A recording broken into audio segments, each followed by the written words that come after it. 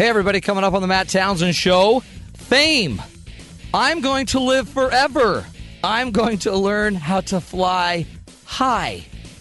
Does that song bring back any memories? Okay, not really, but why do we all have a little tiny piece of us inside of us that wants to be famous? Why do we care about celebrities at all? We're talking about it up next, right after the news with Sam McCall, Mr. Famous. This is Sam McCall for Sirius XM 143 BYU Radio. TSA officials scrapped a plan to start allowing small pocket knives on planes once again after outcry from lawmakers and the public. A group of nearly 150 lawmakers sent a letter to the TSA calling the plan dangerous, unnecessary, and irresponsible. A building in downtown Philadelphia has collapsed, taking the life of one person and injuring 13 more. Rescue crews were on the scene almost immediately, helping the victims to get free of the rubble and to the medical care they needed. President Obama has named Susan Rice as the next director of the NSA, a position which does not require congressional approval. Rice was rumored to have been the president's pick for Secretary of State, but Republican senators vowed to block her nomination. Google Glass banned sexually explicit apps from being offered on the device yesterday after the first such app went live the day before. The device is still in beta testing, leading some to speculate Google is trying to protect the Glass's reputation before the official launch. An 84-year-old Florida woman has been revealed as the winner of a record $590 million Powerball jackpot. Gloria McKenzie has elected to take her winnings as one large lump sum. In world news, Pakistan's recently re-elected prime minister is wasting no time calling for an end of U.S. military drone strikes in the country. Other problems facing Pakistan include Taliban insurgents and a growing electricity crisis. A new report says Turkish police have detained at least 25 people for posting what has been called untrue information on social media and helping coordinate protests. Clashes between demonstrators and police continued today. Scientists have discovered a 55-million-year-old skeleton belonging to what is now the earliest known primate. Experts say the creature would have been very small and highly energetic.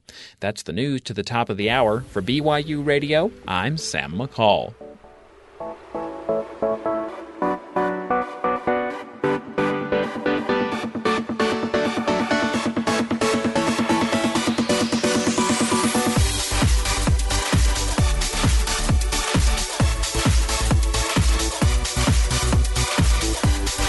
Good afternoon, everybody. Welcome to the Matt Townsend Show. I'm your coach, your guide on the side, doing what we can on our program. Are you twirling your finger at me, Skyboy? No, I Did was... you just twirl your finger at me? Yeah. Like your index finger. You're like, pick it up, pal. Let's go. Somebody is got a little attitude. That's actually not why I twirled my finger. Why'd you twirl? Well, you finger? asked me a question before break, and I was like, I remember someone who... Because you asked me who I met that's famous, and I just remembered someone. We're talking about famous people today, and Skyboy, we asked him who was the most famous person he had ever met, and he said Elmo. So we're like, okay. And then, he doesn't understand. He's that pretty Elmo's famous. Elmo's not real. He's a puppet. I don't know. He's a Muppet. He's on TV. He's there. I see him. Mm-hmm. I hear him. That's pretty real to me. If I can see him and hear him. You know that Mr. What's his name? Simpson. What's his name? Bart? Homer. Oh, Homer's not real. He's on TV. You can see him. Yeah, but that's a cartoon. Those are animations. Yeah. And Dan Castellaneta is very real. Dan's very real, but Homer not. And he's a real cartoon character. He's totally a real cartoon character. But do you see very many red furry people that talk like this? No. No. My hair's kind of red and furry. Is that what this is about? No, it's not what it's about. Do you relate to Elmo? Well, I guess in that sense I do. But can he play ball like you? Can he hoop it up like you? Oh, no way. No one can hoop it up like me. I hear you're a hoopster. Is that true? You could have been famous. Have you met a famous basketball player? Yeah, I've met a couple. Who? Come on. Throw me some names out. Mark Madsen. He played in the NBA. Yeah. And who's the guy? Thurl Bailey? Yeah, Thurl the Pearl. Yeah. I think I met Reggie Evans when he played for Iowa. Yeah. Now he's with the Nets. You've met a lot of famous people. The person I was going to mention, I met Martha Stewart. Really? Oh, was that when you were doing that visit to prison? Well, I wasn't visiting. I was in for. Oh, you were in other for the problem. Yeah. So that's good. Well, I'm glad that. Were you in the women's facility? No, we were transferring cells. Okay, and, our paths just crossed. Yeah. Well, actually, it's when you were working as a bagger at Kmart. Yeah, Martha Stewart came in her to check, collection. Yeah, just checking on her collection. Martha Stewart collection. Yeah, you were the one that was supposed to organize it after the cell. And Helen Hunt, I met her too. I like Helen. She's great. See, you've met. Where do you meet all these people? I met Martha Stewart at. I used to live in L.A. and so in Hollywood, that's where I met Helen Hunt. But you did? Yeah. What did you do in L.A.? My dad worked at a hospital there. Okay, well that makes sense. Yeah. That's why you have this hankering to be famous. Yeah, that's why you wanted to be on our show. That's why I applied for the Matt Townsend show. How's that working for you? I am so famous now. You need to go back to L.A. You might have a shot. Famous people, it's kind of a weird thing because, like, they're just people, and but you get nervous. Like this is a big deal. This person's really famous. Like Snooki, I'd be terrified to meet Snooki for a variety of reasons. She'd hurt me, but she's famous now. Should Snooki be famous? Or see, it used to be fame was like something, if you had some pipes and you could sing, you do something, you're famous. But now you just need to have a funny name, Snooki. And have a lot of on-screen freakouts. Yeah. Because that's all she does. And other problems. Yeah. We've so fallen as a society. We've fallen. But it just doesn't make sense because fame, what's the big deal? Why do we care? Why do we get all bent out of shape when we find out someone's there? Taylor Swift was just in town. I drove by in kind of a stalking way. Security held me back. I was just driving downtown, and she has, 30 trucks that come with her concert, at least, semis. And, 4 or 5 buses. I'm going to look. I'm looking for Taylor. And, I didn't see her. Didn't even see her security people. So, but I was intrigued. And if all of a sudden, Taylor Swift walked in here, I'd probably shut right up. I doubt it. We do sit in meetings with you, so I don't know if you'd. I don't know. I think you'd probably still be talking. You think? Maybe. Yeah, I don't. It's funny because I never noticed you guys would talking find something meetings. to say. I would. I totally would. Okay, I want to know what are the famous people you've met, and let's see if any of you can beat Helen Hunt. Is that who you said? That's great, dude. My best that I can offer is Robert Horry. Really? It's Horry. It's Horry. Robert Horry. There's an H. It's a silent H. Okay. Like most H's. Did you meet him while he's playing? Did you meet him in the Groove, in the championships? When did you meet him? I'm pretty sure he was playing for the Spurs at that point. This is volleyball, right? This is, yes. Cool. Totally. No, it's basketball. Playing for the Spurs. By the for... way, Skyboy, they're in. Oh, yeah. Did you know that? Did you know the Spurs made it? Did they? No, I was very aware. Okay, by the way, Bryce, we'll come back to you, but this is a big deal because Skyboy's licking his chops. It's the first time he seemed interested all day. So here's the deal, Skyboy. I don't know if you know, but they're in. The Spurs are in the won the Western Conference Finals. They're in. Yes. The problem, and I'm just going to shoot straight with you because I am a connoisseur of basketball. Okay. They're going to struggle because they've been sitting. Yeah. And they're old. And when old people sit, not good. Yeah, well, they've been practicing. Like they've been. Think? Yeah, I'm sure Pop's got them doing stuff. I think, I do agree that I think this long of a break won't be the best, and I think they'll start off rusty. But I don't think it'll take long for them to get back. I think in their Miami groove. though got a little beat up. I mean, they had a hard series. A very hard series. This is cool. I've always loved San Antonio. I appreciate that. They're my favorite team. They're my 5th favorite team. Your 5th? No, I don't care. I don't care. You like the Jazz. I like the Jazz, and then I like every other team. But I didn't like them because you liked the Spurs. Yeah, a lot of people don't like the Spurs because I like the Spurs. Mm-hmm. So they just want to they could care less. Didn't the home office call you and ask you to kind of not like them as much? Because they needed more people to like them. They're a small market team. They are like us. Yeah. Spurs rock. Okay, back to you, Bryce. So you've met Mr. Horry. Yes. I was on a shuttle at the Houston airport. Oh, boy, I've done that. And that's a nightmare. This really tall guy gets in, and he sat down right next to me. Because you're tall, and so he was really tall. He was, yes, he's 6'10", I think. Did you call him out? Did you say, hey, punk? No, I noticed, I was like, I recognize, whatever. Is that Robert Horry? And then eventually it dawned on me, oh, hey, yeah, that's him. I didn't say a word to him because he's at the airport, which is the most miserable place I could think to be. If you're famous like that. Right? No, just in general. Not even famous. Oh, yeah. Well, just, not even worse is it was the shuttle at the Houston airport. Right. Been there, done that. Anyway, he wasn't having any fun. I wasn't having any fun. I didn't care to talk to him. But you didn't go talk to him. Did you talk to any of your Skyboy? You went up. What'd you say? Hi. Exactly. Hi. Are you Helen Hunt? Well, when I remember meeting Mark Madsen. I asked him actually about Tim Duncan. Oh, you did? Yeah, hey, I asked How's him. Tim? I asked him if he ever had to guard Tim Duncan.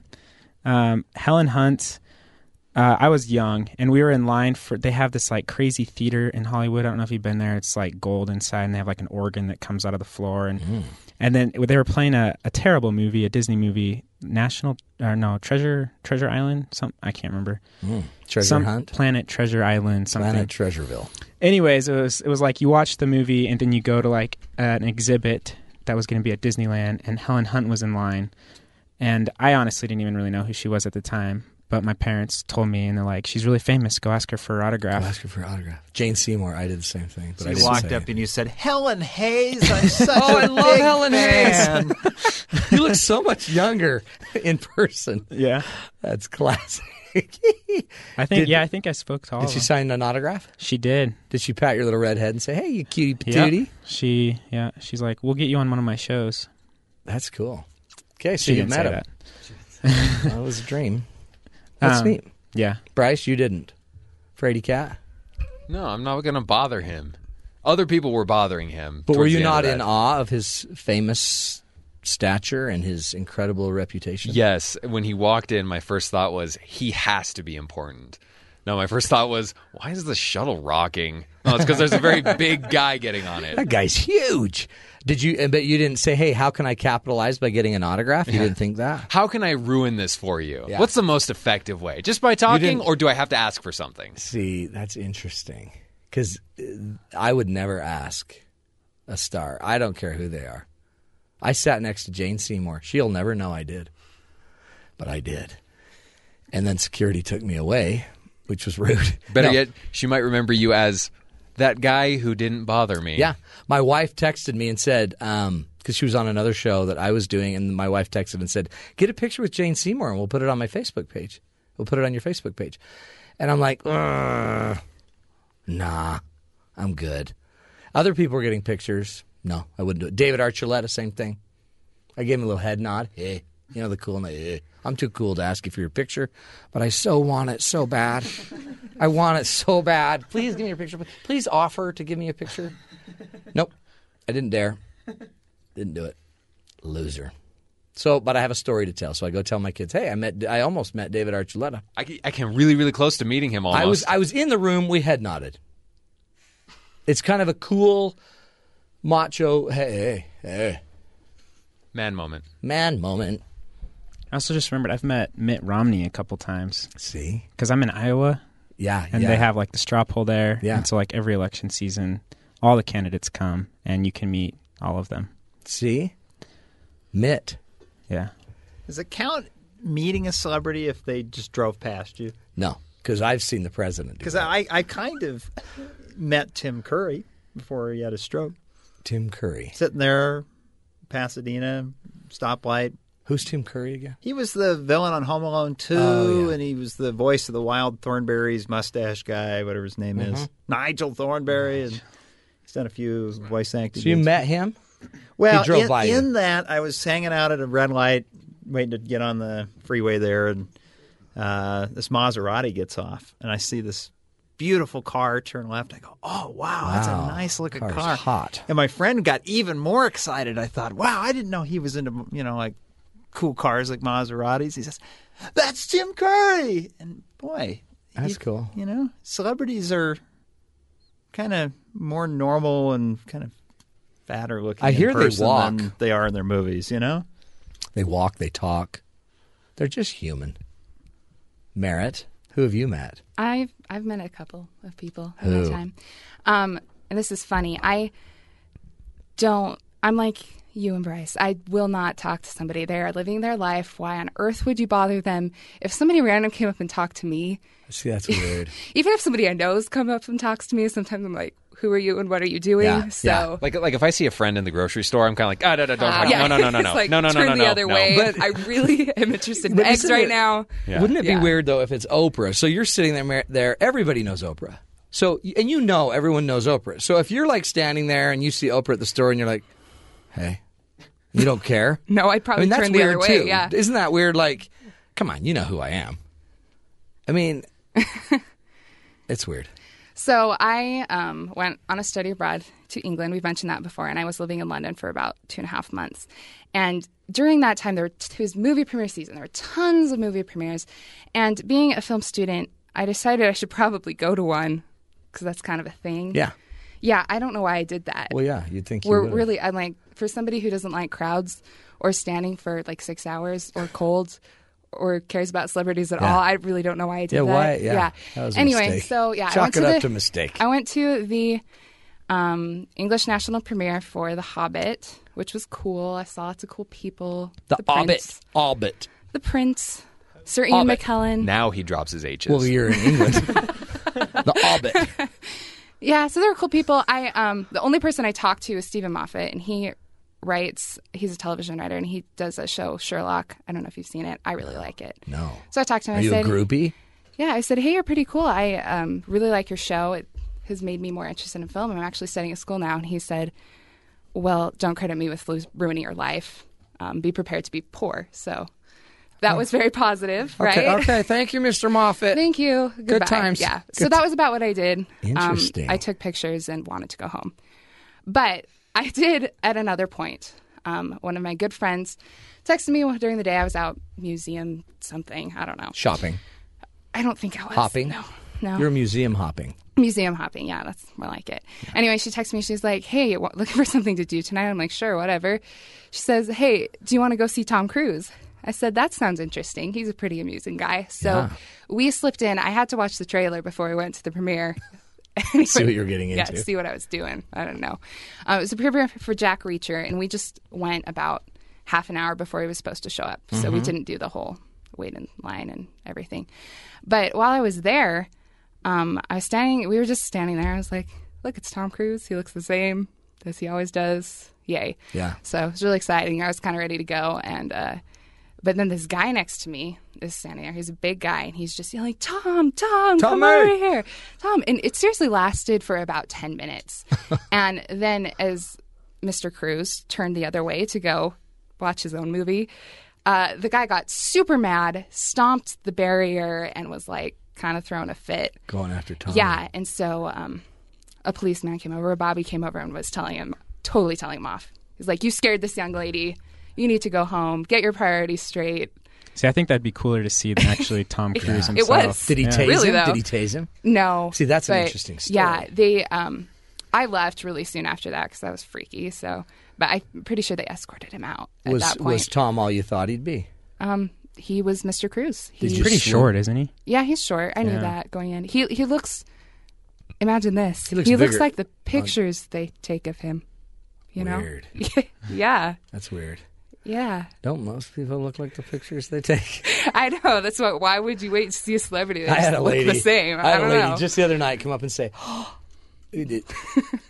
"You, I know you." I'm like, "Yeah."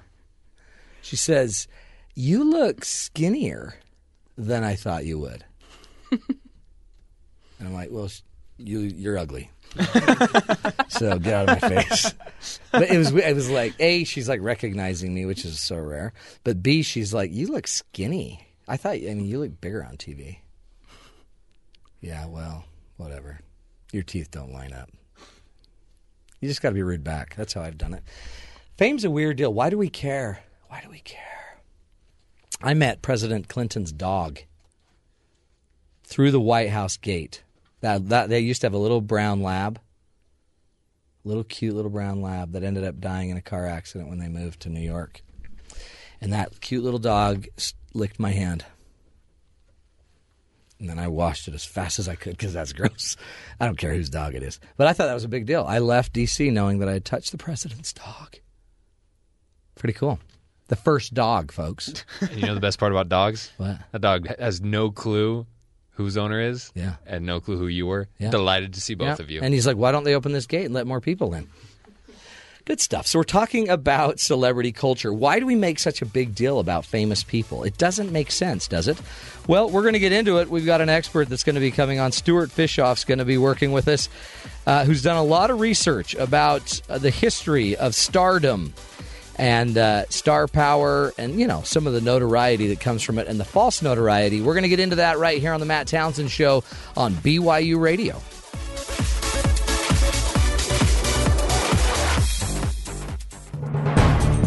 I spy with my computer-tracked eyes how this technology will change lives for everyone.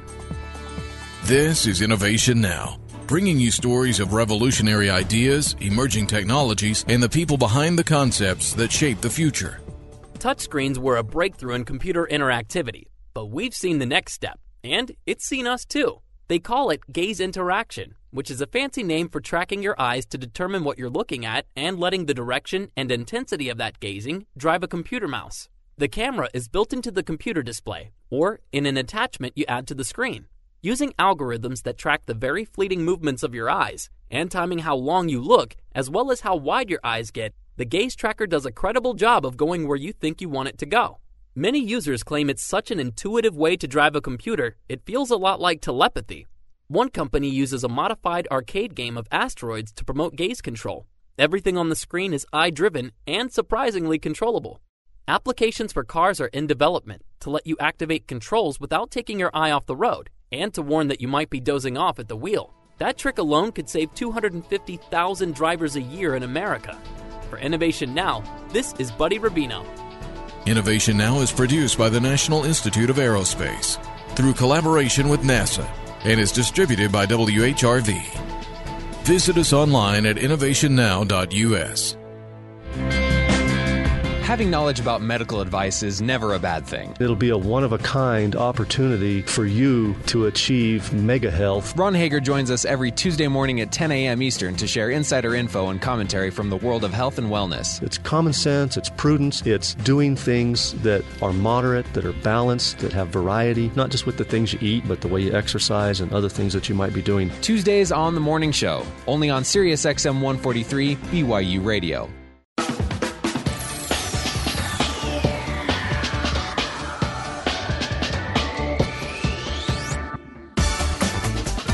Welcome back, everybody, to the Matt Townsend Show. Today we're talking about celebrity and how people get so caught up in famous people.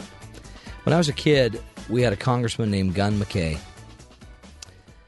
You know, I was 6, and my mom said, oh, my heavens, there's Gun McKay.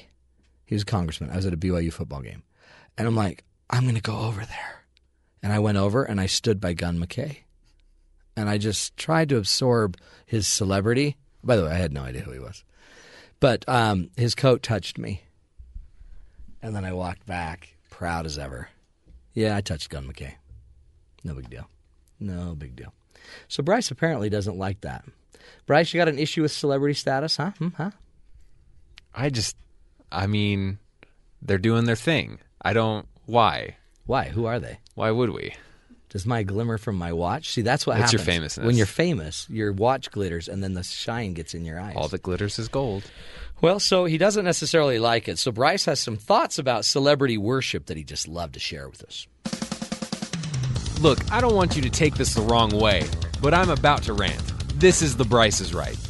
I don't get why we're so impressed with the things celebrities do. At least other than their acting. When they do that well, I have no problem having something good to say. But follow my train of thought here for a second. Let's take one part of my job to speak live on air. The prep for this is to make sure I have an idea where the show might be going, have a few funny things ready to say just in case. I also need to make sure I know enough about the topic to have something worthwhile to say. I need to make sure my throat is in good condition so that I can talk without sounding frightening. It's probably a little more than you expected, but that's fine, I understand. And when I do my job right, I don't expect anyone to say anything to me. We have a system in place for that already. It's my wage. Do my job well, or in the very least get it right, I get paid. When I don't, I get fired. It's simple and easy to follow. Yet, whoever the current prominent male celebrity is today is seen to have what I call abs of justice, or his female counterpart, say, loses her baby weight. Why do we make a big deal about this exactly? As far as I can tell, they have 2 requirements for their job. Be attractive and be able to act like someone else. Acting like someone else takes talent, skill, and work. Being attractive is a bit of a mixed bag. First and foremost, if they're a prominent actor, they probably already have a gene set that is advantageous for this line of work. So compared to the general population, in terms of looks, they're already ahead of the game. In maintaining their attractivity, I'm sure it takes work, but when it's your job to be good looking, staying in shape for them is the same as my prep work. I write scripts, they do sit-ups. It's the same. So take the celebrity dude. If he doesn't work out, he's gonna get flabby. Once he's flabby, he's gonna have trouble finding work. Same thing goes for any female celebrity and her baby weight. Now, I'm not gonna say having a kid is easy, but a problem with baby weight is that you can't go very far with newborns and you can't do very much with them. This leads to decreased activity and lots of bored snacking. Not to mention losing sleep, which makes every problem worse. But I will say, having a newborn is a very different story when you have multiple professionals on hand to take care of everything. Most moms can't spare 2 hours to go to the gym because who knows how many things that kid'll need in that span of time. But just like with the male celebrity, the female celebrity has more job options when she's in shape. If there's no work, no pay, then the option after that is a career change. It's his job prep to have abs, it's her job prep to stay thin. So why do we bother making a big deal about it? Have you seen their paycheck? They already have their reward. Hypothetically, let's say I were to get into fantastic shape. I would call that a praiseworthy achievement because I don't have a good reason for getting into shape. I can be very flabby, and as long as it doesn't interfere with my writing, recording, editing, or on-air capabilities, and I don't really see how it could, my employment will not be threatened. Because during all of this, I have work and I have school to do. Working out is entirely optional, yet nobody's going to put my picture in a magazine. And you know what else? I am sick of the excuses people use when they see a picture of a celebrity. They'll say, "That's not realistic." Not realistic? Of course it's realistic. These people exist in the same physical universe that we do. When you say, "That's not realistic," what you're saying is, "That would be really difficult for me to achieve." Unrealistic would be something like, "They suddenly aren't affected by the force of gravity." That is not realistic, and that would be an unfair expectation to put on someone else. But provided that I have the time, the exercise, the right diet, and the money for plastic surgery, I could look like just about anyone or anything in a matter of months. So if you have something good to say about an actor, make sure it's about their acting, not their hair, weight, musculature, or possessions. I'm tired of people making such a big deal out of someone who's just doing their job. Remember, they already have something in there for that. It's their paycheck. All right, I'm out. And remember, don't forget to be awesome. What's an actor? That would be the way you pronounce the word. I like actor. Let's see, A-C-T-E-R. I like to bring it in. Actor. Actually, it doesn't even have an E. It's more like A-C-T-R. Actor. Actor. You make a very good point. These people are paid to look hot. Yeah, that's their job. You, on the other hand, I am not paid to look good. You're just naturally hot. Oh, I thank you, Matt. Just kidding. It's really interesting, but there's a weird culture to this, isn't there? Like people, they care that lady had a baby, that movie star had a baby. Which I'm sure. Super pregnant and also post-childbirth. Please take lots of pictures of me. No, but then they have the nerve to write a book about parenting. Because there's a lot of them out. Now, people are writing books about parenting, and there's a big fight about these people shouldn't be writing books about parenting because one baby does not a parent make. Actually, legally it does. Well, no, hold on. According to Bill Cosby, if you have one kid, you're not a parent because you know who did it. But if you have two kids, the game is on. Game on. It's true. And so, but we listen, and people will buy 1 million books so we can buy the book because she's famous or he's famous. See, that's what it is. That's what it is. It's abs. It's all abs. Anyway, that was good, and I appreciate the lesson on actor. You're very welcome. I just thought it was actor. You got to pronounce right, especially. Come on, radio. Come on. That's why we don't even care what we look like. We're just a bunch of slobs behind the microphone. Thanks, Sky, for shaking your head. Stuart Fishoff, Dr. Stuart Fishoff is going to be joining us. He is a senior editor of the Journal of Media Psychology, and he's going to teach us why we care at all about famous people. You know, this isn't a new problem. This has been going on for generations. This is the Matt Townsend Show right here on Sirius XM 143 BYU Radio.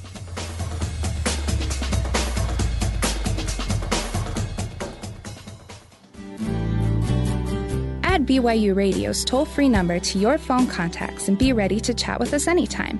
Our number is 855-CHAT-BYU. Whether you add your opinion to the morning show or ask Matt Townsend a question, we want to hear what you have to say. Again, our number is 855-CHAT-BYU. That's 855-242-8298. Call us.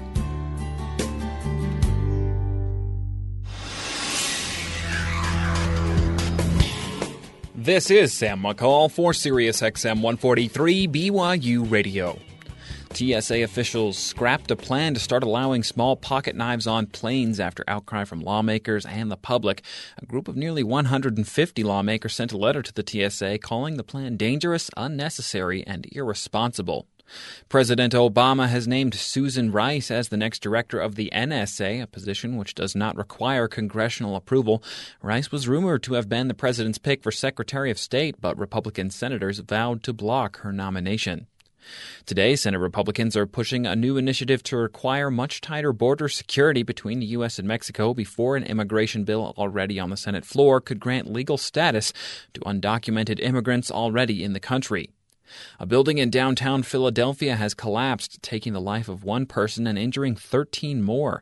Rescue crews were on the scene almost immediately, helping the victims to get free of the rubble and to the medical care they needed. An 84-year-old Florida woman has been revealed as the winner of a record $590 million Powerball jackpot. Gloria McKenzie said she is grateful for this blessing and is believed to be the single largest lottery prize winner in U.S. history. World News: Pakistan's recently re-elected prime minister is wasting no time calling for an end of U.S. military drone strikes in the country. Other problems facing Pakistan include Taliban insurgents and a growing electricity crisis. A new report says Turkish police have detained at least 25 people for posting what has been called untrue information on social media and helping coordinate protests. Clashes between demonstrators and police continued today. Scientists have discovered a 55-million-year-old skeleton belonging to what is now the earliest known primate. Experts say the creature would have been very small and highly energetic. That's the news to have passed the hour. For BYU Radio, I'm Sam McCall.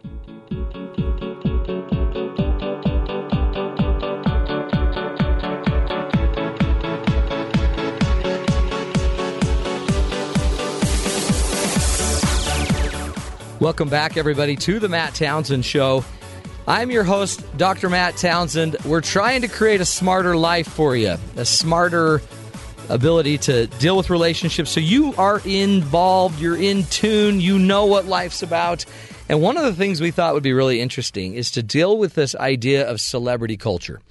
Now, I think I've told the story on the air. My mom's walking down the streets of London one day and sees Merritt talking to and all of a sudden, out comes a big entourage of people, security, detail, all of these people. And right there, just kind of literally, they walked into her, this huge group of people, and there's President Bill Clinton standing right there. And she is like mesmerized. Whoa! Like dumbfounded. Like, that's my president. It was after he was president. And he looks at her and he's like, hello, how are you, ma'am? And he literally walked right up to my mom, gave her a little side hug. Would you like a picture? Well, yes. My mom wasn't like really even thinking that. He pulls the camera. She pulls the camera out, hands it to his staffer. His staffer takes a picture, pats on the back. My mom's like in love. She has a picture of Bill Clinton, and he walks away. Boom. Celebrity status. And interestingly, he kind of gets how to be a celebrity. Like he just, I think it's just, he just gets it and he's good at it. And I think it probably impacts his ability to be effective. So today we're talking about celebrity culture. And I think you're going to find out there's a lot more to it than any of us know, because this isn't a new thing. This has been going on forever. And there's a history behind why we have celebrities and why we make people stars. So we thought, who better to teach us on this great point than Stuart Fishoff, Ph.D. He's the senior editor of the Journal of Media Psychology. He's emeritus professor of media psychology at California State University, Los Angeles. So for 33 years, he taught in Los Angeles at California State University media psychology. He's established the first graduate degree program in psychology, is a fellow in Division of 46 of American Psychological Association. He's received a Lifetime Achievement Award in media psychology. He's done it all, and he's even been a blogger on Psychology Today, celebrity expert. He's going to fill us in. Dr. Fishoff, welcome to the Matt Townsend program. Thank you very much. Good to have you here, really. And your resume, huge. And you're retired, huh? Oh, yeah. Well, I retired from teaching. Yeah. Now the fun begins. From working. Yeah, exactly. So fill us in. Seriously, you know Snooki, right? Well, not personally. Like, she's famous, Stuart. Yeah. She's a famous, supposedly, I guess, I don't know not an actress. Reality star is, I guess, the best way to put it. Is that really what we're supposed to celebrate?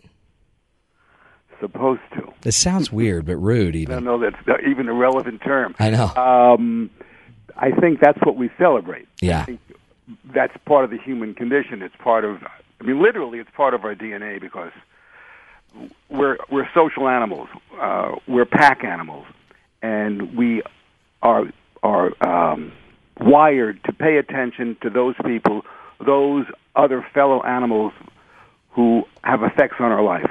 Oh, interesting. Yeah, that are higher up in the hierarchy. Higher up in the food chain, and the power chain, and the reproductive chain. These are the people who really lead us. Yeah. And we have to pay attention to them because if we don't, we can be in trouble, and we can't get the messages that we need to get from them. So our royalty are people oftentimes in the business of entertaining society, whether it's athletes or movie stars or television stars, musicians, or even politicians, religious figures. Yeah. These are all very, very important people. We pay attention to them. Well, it seems like, you can almost imagine back to the day that there was a primitive culture and all of a sudden there was a great battle and one warrior created this this incredible story where he conquered many and he came back to town the conquering hero. Right. And he was esteemed and we held him up and he probably got free dinner. At least that. And other privileges. Yeah. Well, it's interesting you mention that because certainly there is some suggestions that some of the cave drawings that are found in different caves in France and Germany or what have you are representations of people who were important to those tribes. Yeah. All right. And then you have the interesting portrayal of Jesus Christ in the musical Jesus Christ Superstar. Yeah. There was the recognition there that he had what you might call charisma. Yeah. And it's interesting you said that you mentioned the fact your mother was in London and Bill Clinton walked out and she... Charisma. He's the king, isn't he? Exactly right. He's the Elvis of charisma. But there's something else too, which because I lived in Los Angeles for so long, and I was a screenwriter as well, so I would meet a lot of people who were writers and actors and directors and what have you. And people who become famous and want to and whose lives depend upon it, whose livelihoods depend upon it, cultivate a kind of persona that affects you when you see them. You see somebody who is famous, and they have a style of taking care of themselves physically, of how they walk, who they walk with, how they gaze at you. They develop this entire repertoire of characteristics, which then make them seem even more charismatic. Right. It seems like they always have a Starbucks cup in their hand. Yeah. I'm not sure if that's part of it, but it just seems like it's always there. Yeah. An iPhone at hand, talking to an agent. Yeah. Exactly right. In fact, people who didn't have agents and didn't have real cell phones, technology, cell phones, they would have fake phones. So they'd be riding around that's pitiful. But it's the persona they're selling, huh? That's right. And I guess they're doing that to stay relevant, to stay in power. Yeah, to keep that 15 minutes of fame just going on forever. And some just keep beating it. I mean, the thing's dead years ago, but they just keep. Then they just go on like dancing. Not dance. That's I guess that's more mainstream. They go on those old shows like where all the stars used to compete against each other in games and.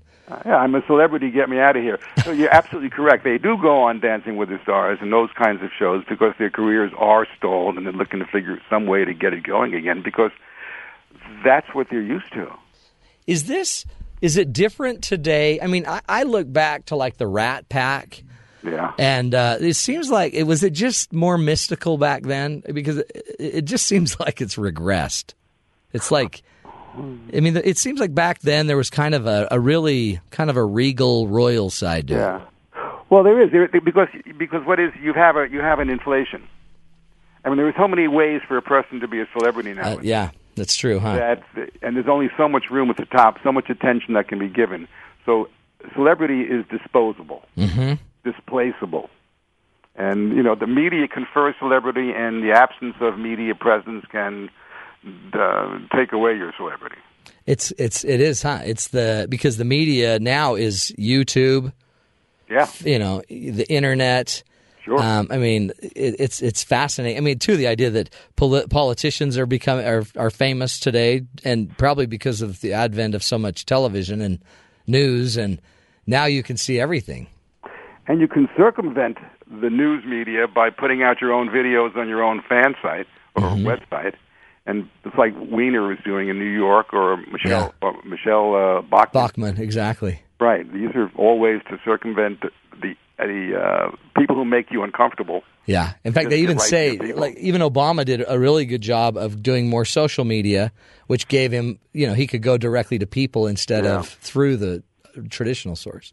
Well, it used to be the case, and this is probably before your time, it was before my time, that it used to have fireside chats and radio performance radio chats before the mainstream media we know today. And that became very, very effective ways to get the people to care about you, and also to build up an image of you in their minds to if they were just listening to you and your voice rather than watching you. And so that became an entirely different set of expectations and feelings about what these people look like, what are they really like, and that became part of the imagination, which then fed into the fantasies and the charisma and the celebrity, all of that. It's and then it seems like, I guess, with all the fantasy and all of that, it spreads into, I guess, the difference between someone being famous and someone being infamous or notorious. Yes. Well, I was thinking about that when I was, waiting for your phone call. Yeah. And I was thinking about the Old West, the gangsters, the 30s, all these people who became celebrated because of their notoriety. Yeah, because they could kill and shoot really well. Right. And then they became, legendary, and they became sanitized, and we now have movies, about Billy the Kid and Butch Cassidy and John Dillinger, all these people who were really kind of ruthless, psychopathic people. But we forget about that. Celebrate him, everybody. He killed millions. I mean, it really is. It's something that I guess we can make the story anything we want, regardless of the person. We can make it what we want to make it, especially over time. Yeah, especially if people are looking for a hero, looking for somebody to look up to and to offer salvation or some sense of human dignity. And I guess that's it, isn't it? We're looking for the hero. And to know, that there's Ben Affleck and those guys that grew up in Boston and just a couple of punks put together a movie, and hey, all of a sudden they take Hollywood by storm. I mean, that's a heroic blue-collar story. Yeah, well, of course, Matt Damon's mother was a psychologist. Oh, see. So they had help. Is that what you're saying? They had help. Yeah, she supported him, but they weren't quite the punk you're suggesting, but they were close. Yeah, right. Exactly. They were getting help. Yeah. But it really is a fascinating idea, this idea of celebrity culture. Let's take a break. We're talking right now to Stuart Fishoff, Ph.D. He is emeritus professor from the media psychology department at California State University, Los Angeles. He taught there for 33 years. We're going to come back, pick his brain, get a little bit more into some of the benefits of celebrity culture, and maybe get a little more reality here. This is the Matt Townsend Show on Sirius XM 143 BYU Radio.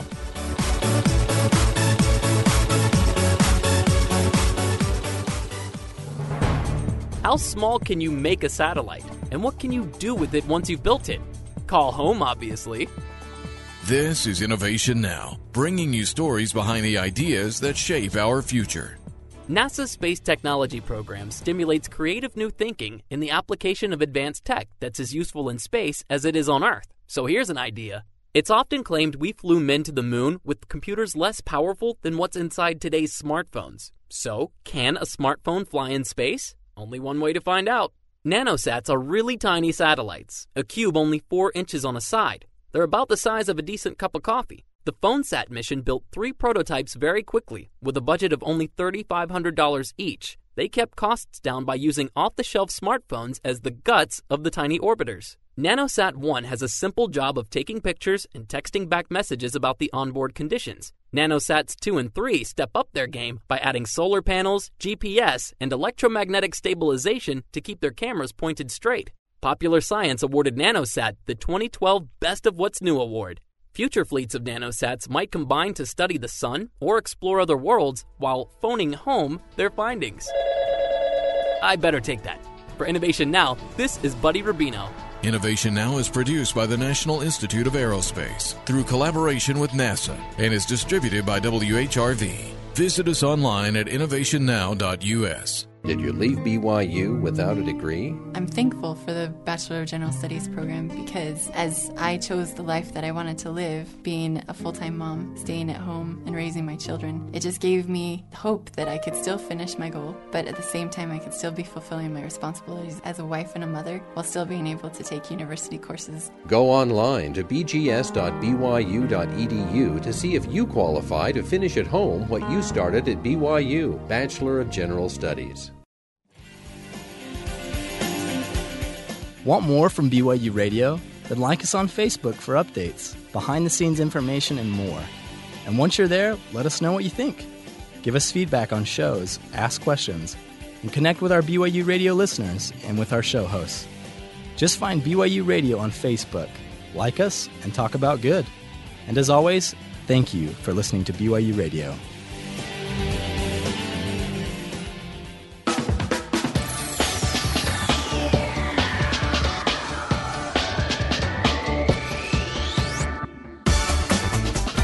Welcome back, celebrity fans, to the Matt Townsend Show. Today we're talking about celebrity culture and the impact that celebrity culture has on us. It's not, this doesn't happen by chance. Celebrities are made, and there's apparently a history of this. And we've asked Dr. Stuart Fishoff, who's a senior editor of the Journal of Media Psychology and emeritus professor from California State University, Los Angeles, where he taught media psychology for 33 years. He's joining us today. Again, Dr. Fishoff, thanks for being with us. Okay. We need to. It's funny. It kind of, I guess, there's some that just don't buy into these guys at all, and they're like, "Get out of our politics. You don't, blah blah." And then there's others that just worship them. Is this? I mean, I guess this is historically this is normal. You mean celebrities who get involved in politics and support candidates and go out and campaign for them? Oh, you know what? We can't hear you very well, Dr. Fishoff. Oh, I'm sorry. Oh, there you go. Yeah, perfect. Okay. Better. Okay, what were you saying? I was saying when you said get out of our politics, you're talking about people who go out and campaign for a particular candidate and president. And they use their celebrity to get their candidate, and they start getting involved in all of these other movements, all of these other things. Ashley Judd? Yeah. Start running for politics. Right. And the comedian that is the senator. I mean, I guess if you're moving your career and you're going to use your celebrity, I guess, to move into a career, I guess it's one way to legitimize what we're doing. But is this normal in the culture? Well, I mean, the more we are involved and immersed in media, the more media people will be able to do that. It's like the person who's very wealthy. It's like the Koch brothers or something like that. Right. If you have lots of money, you can do things that you otherwise couldn't do. So opportunity is never fair. Yeah, right. And working the system is never done equitably. So if you're really handsome or really beautiful or really wealthy or better educated or have whatever those features you have Yep, are, none of those. you have a step up, and the world has always been so. Yeah. That's got to drive people crazy. Well, like, or what else about they me? attach themselves to it. Yeah. You know, that's one of the reasons that people like celebrities is because they make themselves feel a little bit better about themselves because they're in that entourage. You mentioned that entourage earlier. Right. They're in that entourage. They're in that fan club. They have personal memorabilia from those celebrities, and it elevates their self-esteem. What is the benefit to society at large, to the culture? What's the benefit to having a celebrity-type culture? Because apparently we're doing it naturally. Yeah. And apparently, I mean, historically it made sense because it kept us alive because we stayed closest to the alpha male. Yeah. What's the benefit today? Well, that's an interesting situation. The trouble we're dealing with now is that it's everything is so potentially artificial, and so you don't know what the truth is about the celebrity you're adoring. Because if they control the environment, they control the image, they control the quotations, and even they control the performances that they give, which are not really who they are. It's just what they've enacted. Right. You don't know what you're getting. The lip syncing. Or you just right. Yeah. But even actors. I mean, people oftentimes think that actors create the words they're speaking at the moment. Right. An Academy Award-winning presentation by an actor was written by somebody, directed by somebody, filmed by somebody. So it's all an illusion. Yeah. But the whole notion of going to films or television is the willingness to suspend disbelief, so that you're buying into the performance that you're seeing, that movie or story, and you're suspending your incredulity. Well, you do that enough times, and then it becomes difficult to get away from that, to get away from the seductiveness of the image that you've developed over the years watching this person on this TV show. Yeah. And so it's hard to say, oh, that's just a person. You said that, was it your mother said that or you said that? That's just, I know who it was. It was somebody I was talking to at your station. Yeah.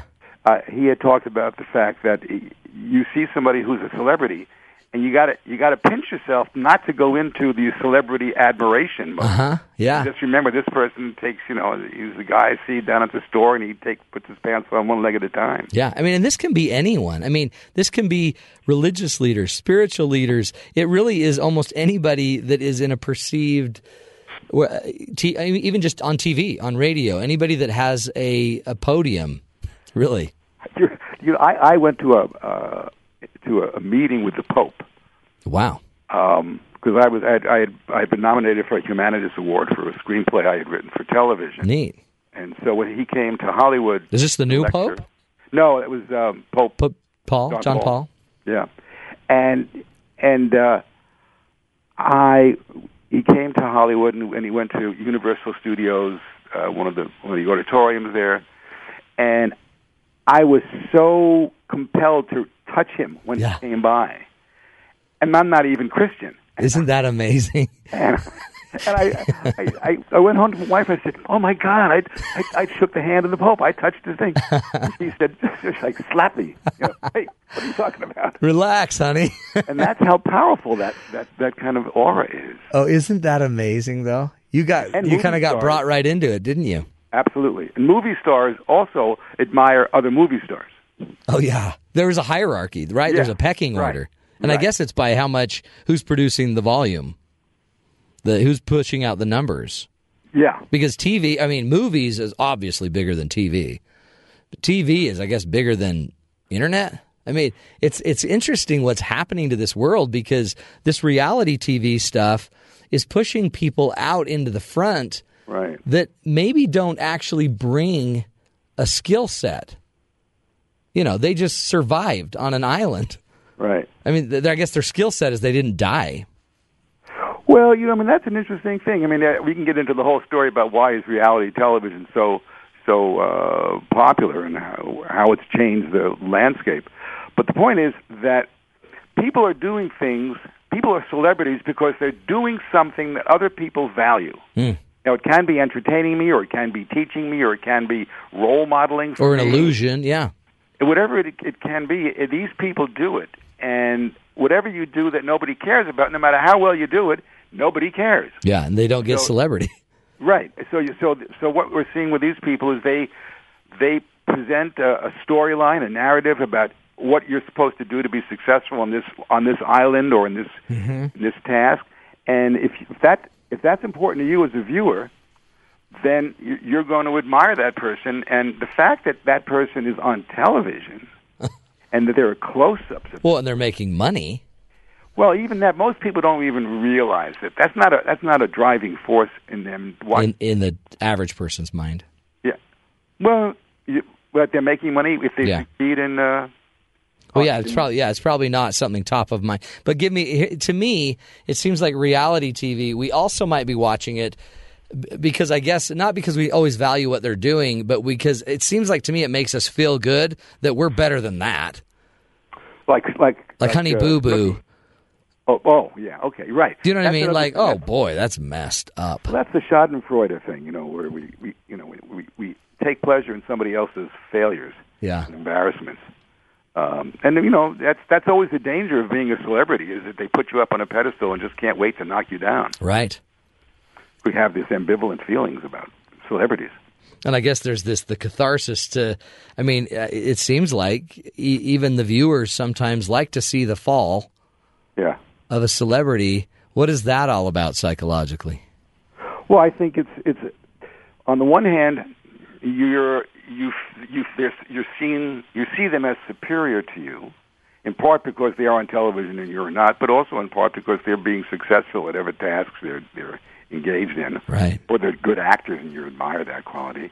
And on the other hand, the part of us says, except that the more I admire him and the more he's successful, the worse I feel at a certain level. Why can't I do that? Why can't I get that kind of attention? So that if the person then becomes humanized by stumbling, by pratfalling, then it elevates your self-esteem for that, at least for that one brief shining moment. Yeah. And I think that's what happens. People like to see very successful people engage in pratfalls. They don't want to see them fail necessarily, but at least have somebody stub their toe. Well, because we do that, right? We hit our head getting in the car. Oh, please. And we do silly stuff. And so to see something that's not so perfect, I really think that's part of the allure to the online world, is because it's not as clean, it's not as perfect, and you see the fails of others, and in a weird way, I guess you can relate. Like, hey, he's like me. Yeah. But we still revere him because he's got 1 million followers online. Yeah. Plus the fact he can do it. You haven't tried it. That's exactly right. Yeah. This person has the whatever to get on side, put himself out there and to be judged. And it's really, I guess there's an extreme side of this when we get into all of these fanatical celebrity fans that end up. And let's just take a break and we'll get back to that. But really, this can go too far because there is this whole projection of what we want people to be, isn't there? Right. Mm-hmm. Indeed. And that's interesting stuff, man. It's fun to talk to somebody that has studied it so deeply, because the rest of us just sit there and say, whatever. Why are we following Snooki? But it really makes sense. There's something about them that either fascinates us that, whether we want it or not, there's an allure, and we're interested. Right. Talking to Dr. Stuart Fishoff, senior editor of the Journal of Media Psychology and fan of the Pope John Paul. We'll be back with him, get more into this celebrity culture concept right here on the Matt Townsend Show on BYU Radio. KBYU-FM, HD2 Provo.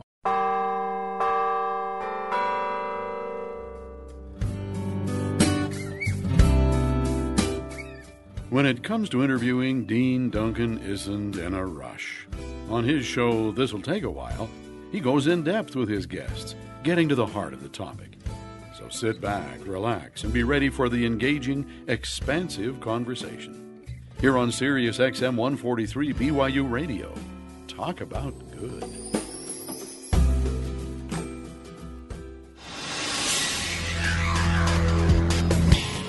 This is Sam McCall for Sirius XM 143 BYU Radio. Small pocket knives will not be allowed back onto U.S. flights. A decision from the TSA earlier today scrapped the plan after both Congress and the public complained. Close to 150 senators even drafted a letter in protest of the plan. President Obama has named Susan Rice as the next director of the NSA, a position which does not require congressional approval. Rice was rumored to have been the president's pick for Secretary of State, but Republican senators vowed to block her nomination. Today, Senate Republicans are pushing a new initiative to require much tighter border security between the U.S. and Mexico before an immigration bill already on the Senate floor could grant legal status to undocumented immigrants already in the country. A building in downtown Philadelphia has collapsed, taking the life of one person and injuring 13 more. Rescue crews were on the scene almost immediately, helping the victims to get free of the rubble and to the medical care they needed. Missouri Governor Jay Nixon vetoed legislation to drastically reduce corporate tax rates today, despite lawmakers' claims the measure would help the state compete with neighboring Kansas. Nixon says the decreased taxes would handicap critical state services. An 84-year-old Florida woman has been revealed as the winner of a record $590 million Powerball jackpot. Gloria McKenzie says she is grateful for this blessing and is believed to be the single largest lottery prize winner in U.S. history. World news: Pakistan's recently re-elected prime minister is wasting no time calling for an end of U.S. military drone strikes in the country. Other problems facing Pakistan include Taliban insurgents and a growing electricity crisis. Scientists have discovered a 55-million-year-old skeleton belonging to what is now the earliest known primate. Experts say the creature would have been very small and highly energetic. That's the news to the top of the hour. For BYU Radio, I'm Sam McCall.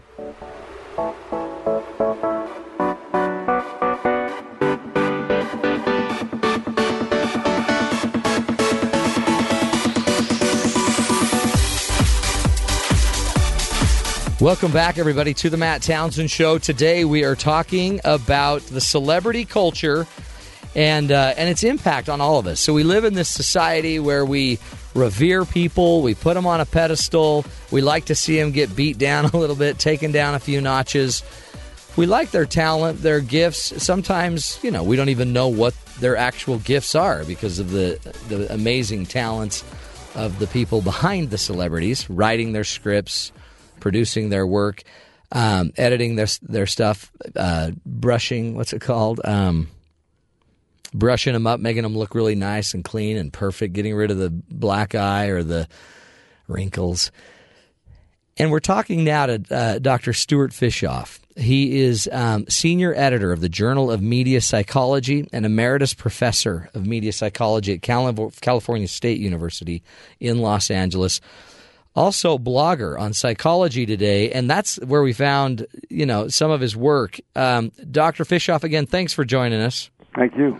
There really is an angle to this, though, where we can take our love of somebody and cross the line and become a little fanatical, a la John Hinckley Jr., right? Mark David Chapman, who killed Lennon. Right. Where's the line? How do we know if, I'm just thinking of some guy driving truck and his daughter loves Taylor Swift. Where's the line that we're kind of moving beyond a healthy status or appreciation of celebrities?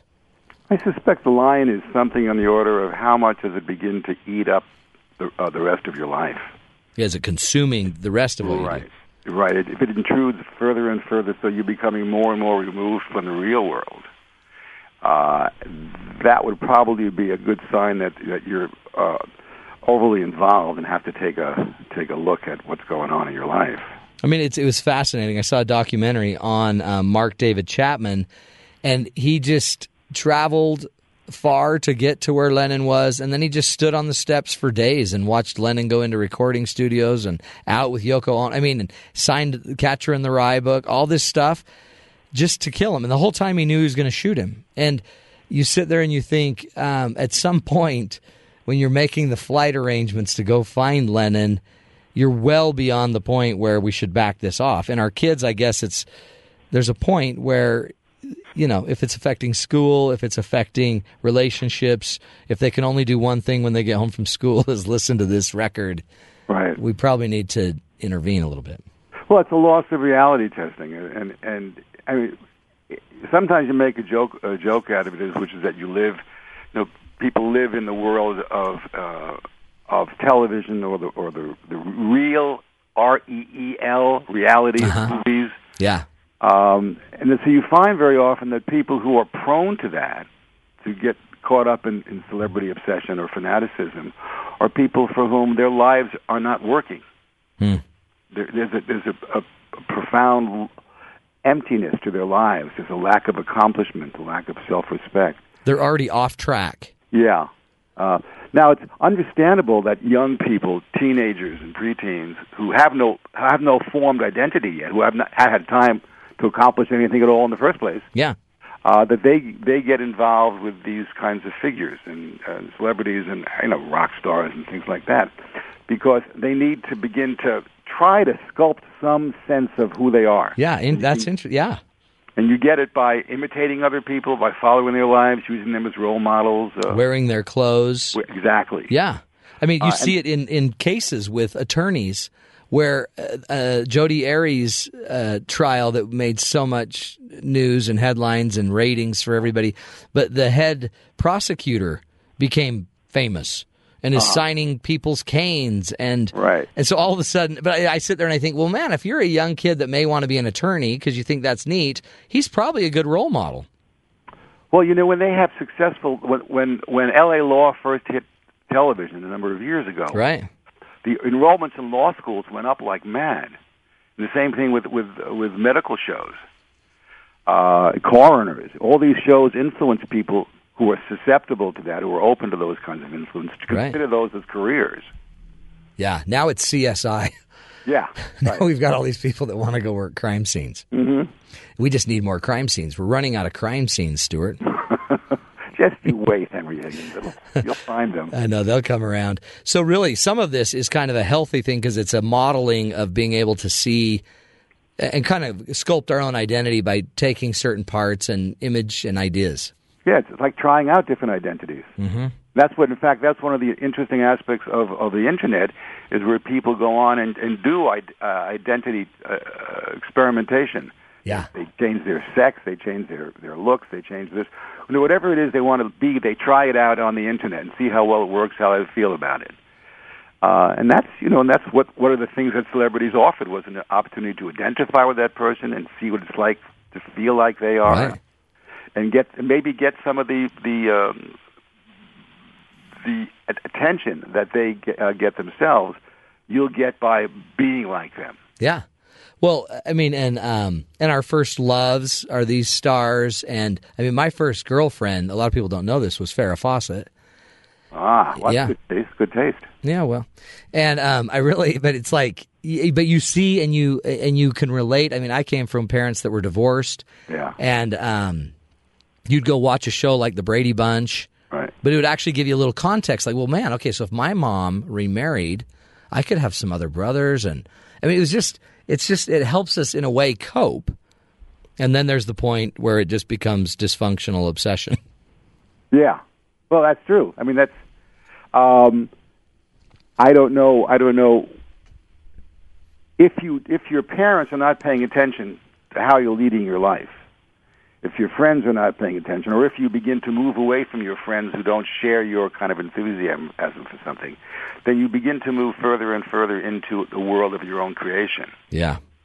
And that's a dangerous world to be in. Because I guess it's not, the world of your own creation's not usually filled with a natural feedback loop. No, but it's just like believing that television show or that movie describes reality, and people can be that romantic and that sexual and that heroic or what have you. But the quip about what movies do is they take reality and get rid of all the boring parts. Mm-hmm. No, that's right. And then we all have this misconstrued idea of what, my reality's so boring. Yeah. No, your reality's normal. Yeah, Clint Eastwood once said to me, I was interviewing him for an article for Psychology Today, that one of the problems that he had was that people would expect him to talk like Dirty Harry, and he didn't have that quick a mind. Yeah, no. Well, yeah. That's classic. I mean, that's funny. You'd think he'd pull out a big gun. Go ahead, make my day. I mean, you'd think he'd be saying all this stuff, and it's just Clint Eastwood. It's funny, too, because I in a weird way, it's got to be hard to be a celebrity that has been so stereotyped. Somebody plays the role of Harry Potter, and you're all of a sudden, I guess, you're Harry Potter forever. You know, it's interesting. When Clint Eastwood appeared at the Republican convention... Yeah, that's what I was thinking about and laughing. Well, I had written one of my blogs in Psych Today was on Clint Eastwood. And I'd spent 3 days with him. And they were talking about the fact that he seemed to be so hesitant in how he talked, and there was something very strange about what he did. They were used to the Clint Eastwood in the movies. Yeah. You knew the real him. That was him. That was him. There was nothing strange about it. And he wasn't a doddering old man. This is how he functioned. Yeah, he's not going crazy. He's witty. He's using a metaphor. I mean, it was interesting. Yeah. That's the side we never see, huh? Because the camera, they don't let us see that side. No, and it's a useful side to see. And sometimes when they do outtakes in movies at the end of when the credits are rolling and they have these people making mistakes, you get to see something of that. Yeah, and in a weird way, it almost seems like the audience really appreciates that side too. Like, oh, that's funny. He's real. Yeah, absolutely. He's more like me. Hey, tell us about so to make sure we don't get caught up into all of this, the celebrity culture. What should we as parents, what should we as fans be doing to make sure that we're not building our entire identity around kind of an illusion? Well, I think part of that comes from being encouraged to develop talents in yourself. Yeah. That is to develop skills. You mentioned skill. I think you mentioned skill sets at some point. Yeah. In the conversation. To develop your own set of skills so that you can be proud of what you do. You don't have to get your pride vicariously through somebody else's achievements. I think parents need to encourage kids. If they find their kids isolating themselves, you have to encourage them to begin to go and reinforce when they do it. To accomplish things, to feel good about themselves, and to have friends who are accomplished rather than simply brooding hackers, people who don't do things. I got a question on that. So what if you have a child that really great person, but they are socially inept or awkward, and they know it, and they've actually read the book Quiet that says, hey, some people are just quiet. Some people aren't outgoing. Some people are introverts. But I guess, at what point, I guess, do we just keep pushing them to have social experiences, or are there just some people that just do isolate? Not isolate, that makes it sound like they're going in a room, in a dark room, but just that they just don't engage. Well, that's one of the beauties of the internet. There are lots of forums. Yeah. Where people can go on and because they're not being viewed physically, they're not there. They feel more comfortable about themselves, and that people end up being a lot more social when they can play these multi-million-person games and adopt different identities, have different avatars. That is, that this oftentimes is the exact remedy that's required to take a person who was self-isolating, who was introverted. And give them a chance to test out how they interact and develop social skills. And they need that, and you can get it online, or they can get it in some of these games. I mean, as a media psychology professor, you've gotten into the games world, and so is that still something we should be worried about, or some of these more violent games? And I mean, if we're going to isolate, if our child's going to isolate and then go to violent gaming, it seems like a concern. I have friends who have done tons of research on it. I've done some myself. And I think that the notion that media games produce violent people is overwrought, overrated. We know it's the rock and roll music that does that. And that's the other part of it there. I mean, the point is that much of the research that's been done suggests that what people get interested in is not so much the violence, but the excitement they have in playing the game. If it's a challenging kind of situation, Yeah. You can take a violent act and present it in a boring way, right. and they're not going to want to be watching. Yeah, and it might be the camaraderie and the teams and the game. I mean, it could be a lot of stuff. Parents it's not just don't violence. ask their children. If I'm a parent and I have my son or my daughter is playing a game, and I'm worried about the impact of that game on them, yeah, I would sit down with them and ask them. Yeah. Well, what do you like about this? What is this? Yeah. Play with them. Don't just assume you understand what motivates them. Yeah, that's maybe part of this, too, is we've kind of also seemingly turned into a culture that we let the media babysit our families. Yeah, yeah. And that's, I mean, okay, an hour, but at some point you got to also sit down and either play the game with your kid or try to understand him. Don't just assume it's going to destroy him. That's a perfect statement. Well, that's why I'm here, Stuart. It did. That's why they call you the boss. That's why they call me the boss. So one of the things you're saying, though, is they have to have their own kind of identity, their own self-worth. Yeah. They have to have something. I mean, if you're going to love acting, that's one of the best things I ever did, is my kids loved listening to music, watching music, and musicians. Then I said, great, let's start doing it. And they started doing it, and they caught on, and they love it, and they kind of found their worth, not just watching, but then doing. Some of it was mimicking when they were younger. Yeah. And then they grow into creating their own, and their identity starts to grow. And you just keep encouraging them. That's so good. That's really necessary. It really is. And then you also suggest that we teach the kids to express themselves. Because I guess the expression, I mean, the celebrities are out there expressing. So one of the skills I guess we could be obtaining and teaching our family and our children is you have a voice. You can use it and make a space where people can use their voice. Well, that's absolutely true. And I think that one of the places that used to be the place for that is the dinner table. Yeah. And families would get together and talk to each other, and they challenge each other and have questions and agendas, and active parenting men and male, fathers, mothers would require of kids in some non-threatening way to participate, to share, to tell us about how your day was. That kind of social conversation is fast diminishing because everybody goes into their little isolated media space. Yeah. Or they sit and watch television. Everything is too fragmented. So you need to get something about the family back together again because they were primary socializing agents and they socialized the skills that were desirable in the society. It's so true because we're leaving on a trip soon, and I know we'll get in the car, and the minute we do, 5 little devices will be pulled out, and then no one will talk. Yeah, it really is. It's the connections that we're losing, isn't it? Yeah, you got to put a media no-fly zone in your car. Totally. No, I'm going to take all their equipment, and then I'm going to make them sing camp songs. There you go. Don't you think that's the way to do it? Excellent. Then I'm going to have to send them to you, Stuart, to fix them. You're going to have to bring them back to reality. In fact, we're heading your way, so I'll just drop them off at your house for a little touch-up before we leave. I have some cages. Oh, good. You have no idea. You're going to need them. Make sure they're strengthened. They're extra strength cages. Yeah. One more thing. Talk about the real friendship. What does a real friendship have to do with all of this? Well, celebrities oftentimes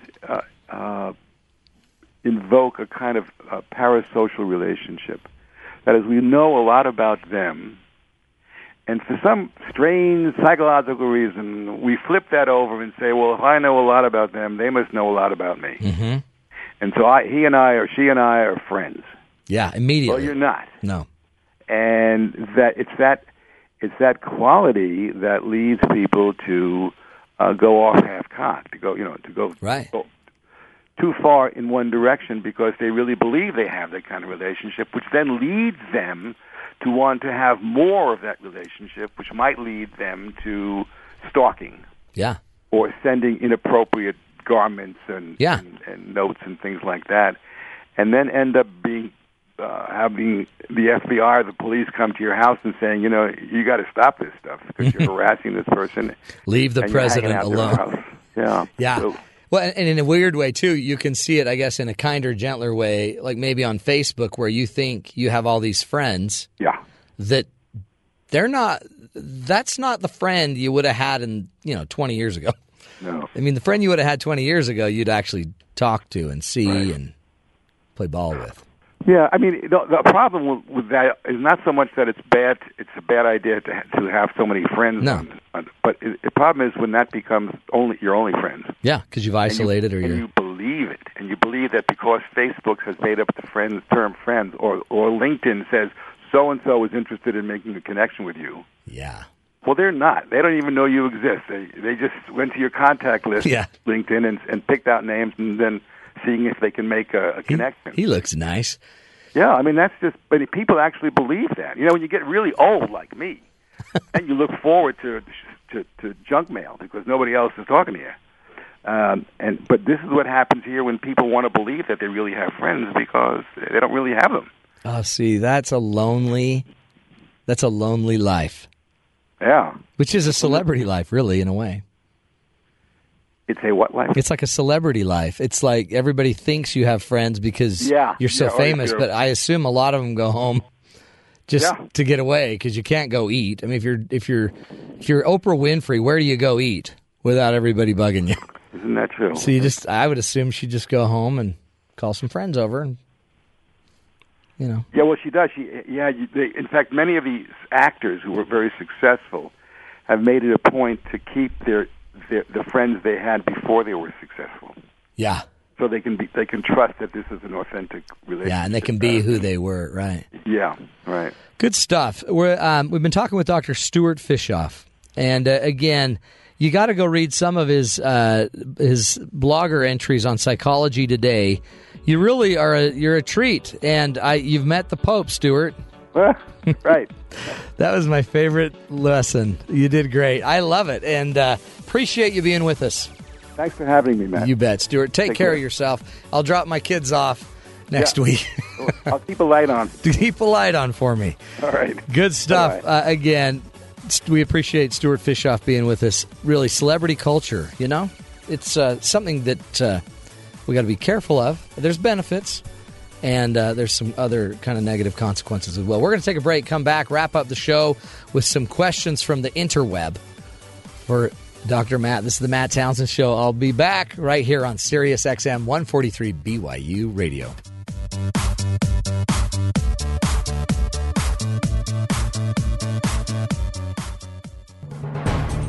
On a chemical level, we're all left-handed. A new instrument in development might prove we live in a left-handed universe. This is Innovation Now, bringing you stories behind the ideas that shape our future. So what's this about everybody being left-handed? Well, it's not about handwriting, but about organic chemistry and the search for life on other planets. You and maybe part of that hamburger you're eating are made up of proteins. The various proteins, in turn, are built from smaller substances called amino acids. There are 20 different kinds, and if you look at one on an atomic level, they have a sort of polarity called chirality. Aminos come in left-handed and right-handed chiralities, but on Earth, all living things we know of use only left-handed amino acids. And so far, samples of amino acids from comets and meteoroids also are all lefties. Stephanie Getty at NASA Goddard Space Flight Center won Innovator of the Year and a $1.2 million grant to develop a miniaturized instrument that can fly to icy moons and worlds and use liquid chromatography to see if this precursor for life exists out there, away from Earth contaminants. Was Earth life seeded with left-handed aminos from early comet impacts? When perfected, Getty's device may help answer this question and more. For Innovation Now, this is Buddy Rubino. Innovation Now is produced by the National Institute of Aerospace through collaboration with NASA and is distributed by WHRV. Visit us online at innovationnow.us.